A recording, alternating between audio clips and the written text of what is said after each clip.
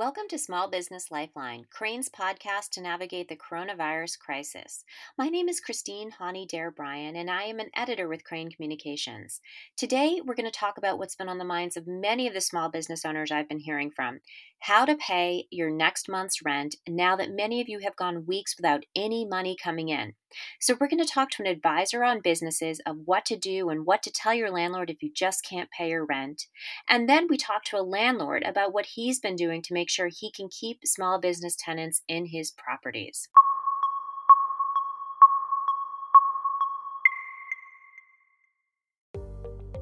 Bobby Atchatu, who is CEO at Accelerated Growth in Chicago, and he advises all types of entrepreneurs. He's currently working with a whole bunch of them on what they can do right now if they can't pay their rent. Bobby, it's great to have you on our show. Thanks so much for joining us. Definitely, Christine. I appreciate you having me.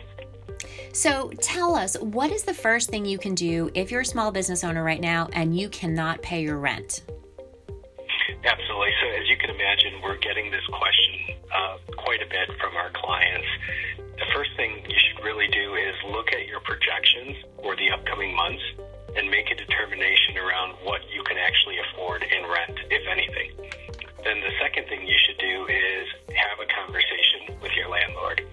What we found is, especially in these chaotic times where there's a lack of clarity in so many different things, it is very helpful to have upfront, candid conversations with not just your landlord, but any vendor, partner, client that you have, because more often than that, they're going to be in similar situation to you. So any transparency that you're able to provide is appreciated on all sides. How transparent should I be? If I'm a small business owner, should I say, hey, this is how much money I actually have in the bank? How honest and frank do I really need to be with my landlord right now? What we're recommending is to be as honest as possible in those discussions. Because there's so much uncertainty, it's important that you're transparent about what you can afford, and also that they're transparent around what they're able to manage around as well. What that transparency does is it'll get you to a point where there's an actual solution as opposed to no solution at all. Now, what kind of questions should I prepare for my landlord to ask me?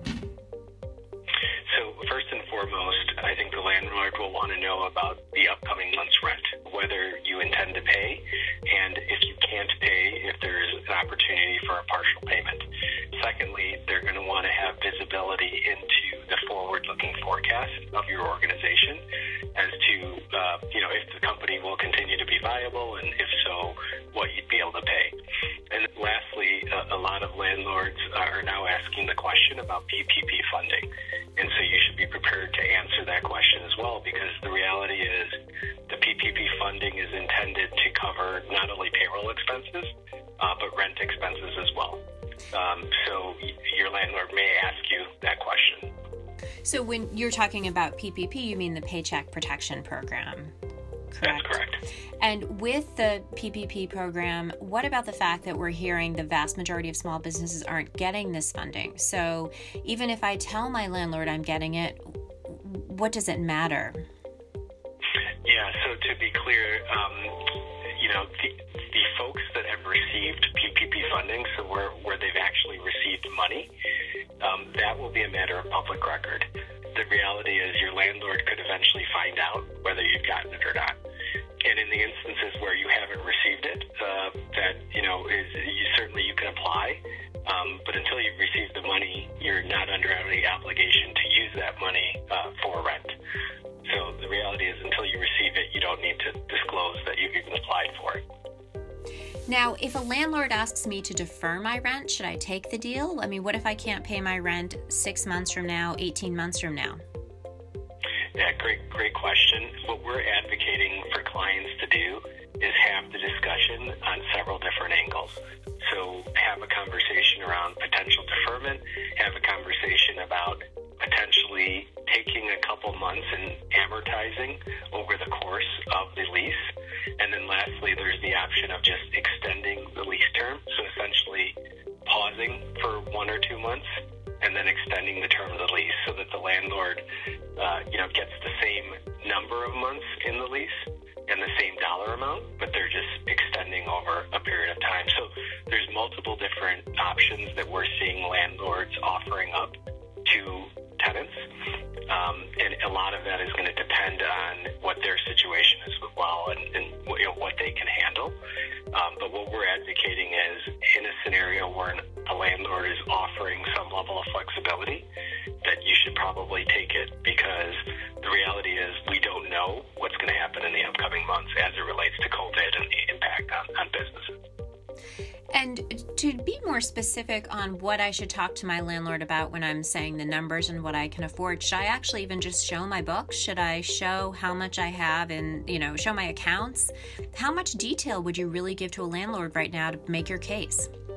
The reality is, in order to restructure a lease of any kind, you will have to show some level of financials.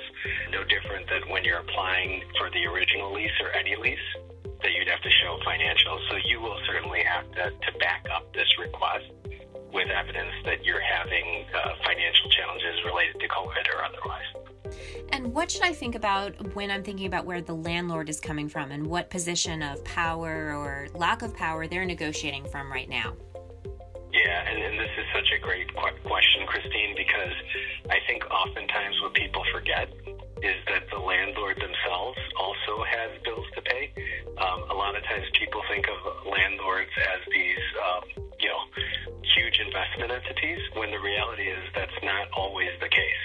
In fact, most landlords are not huge investment entities, and like any other business, they have employees to pay, they have obligations to their banks, their investors. So I think it's really important that all business owners reflect on the fact that their landlords also are business owners and also facing the same challenging times that they are. So that's where, what I would advocate for is that in these discussions, that there is a level of compassion along with that level of transparency, because the reality is we're all going through similar challenges if in different industries. Excellent. Thank you so much, Bobby Achechu, CEO of Accelerated Growth in Chicago. Thanks, Christine.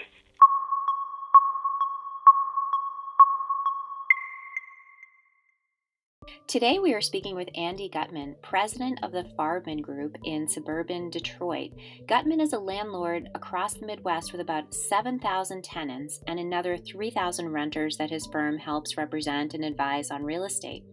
So he has been working with his renters to make sure that they can pay their rent and he can keep them as tenants. And he's going to give us some examples of exactly what he's been doing and how to work with tenants and what we can learn as small business owners from him. So thank you for joining us, Andy. Well, thanks so much for having me this morning. So tell me first, we were chatting last week about this chain of tanning salons that you've worked with. How did you keep them? Clearly people can't go to tanning salons right now. So how are you trying to help them to kind of pay their rent and make the rent on time? Yeah, so, I think everything that we're doing right now starts with a conversation and trying to see from all perspectives. So with the tanning salons, we noticed that they were having trouble getting their payroll protection program loan. They didn't have a banking relationship, which, if you don't have one right now, it makes it even tougher because banks are trying to first get to all their existing clients and the relationships they've built.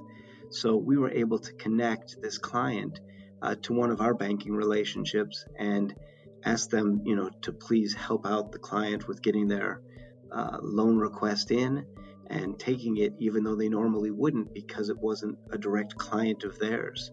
So just by making the call on their behalf, we help them get that loan application in, get their SBA number, and they'll have some money in their pocket to not only pay their payroll, but part of the program, the payroll protection program, is to pay rent and utilities as well. So by helping them, we were able to help ourselves as the landlord. And overall, I think we created a better relationship by thinking outside of what the norm is. Normally it's, if you're a landlord, you say, hey, you got to pay your rent. And if you're a tenant, you pay your rent.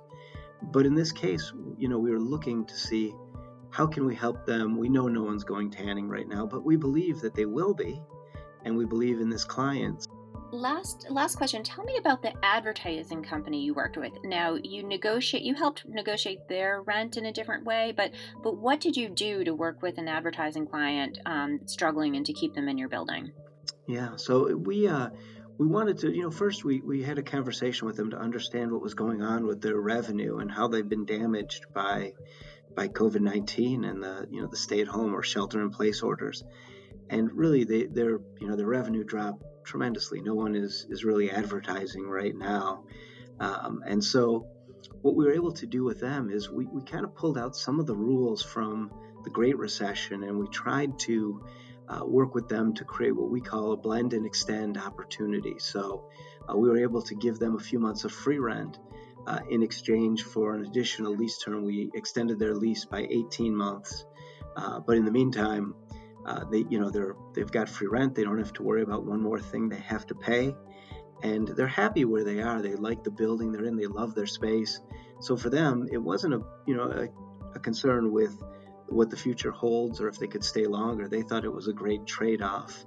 And so that's one of those win-win experiences that we really believe in, where the landlord gets some extra lease term, the tenant gets free rent while they need it the most, and they're in a place where they're happy long term. So I think it builds up the relationship in a better way, where they think the landlord's working as our partner instead of as someone who's just, saying, where's the rent? And that's the only thing that's important for us.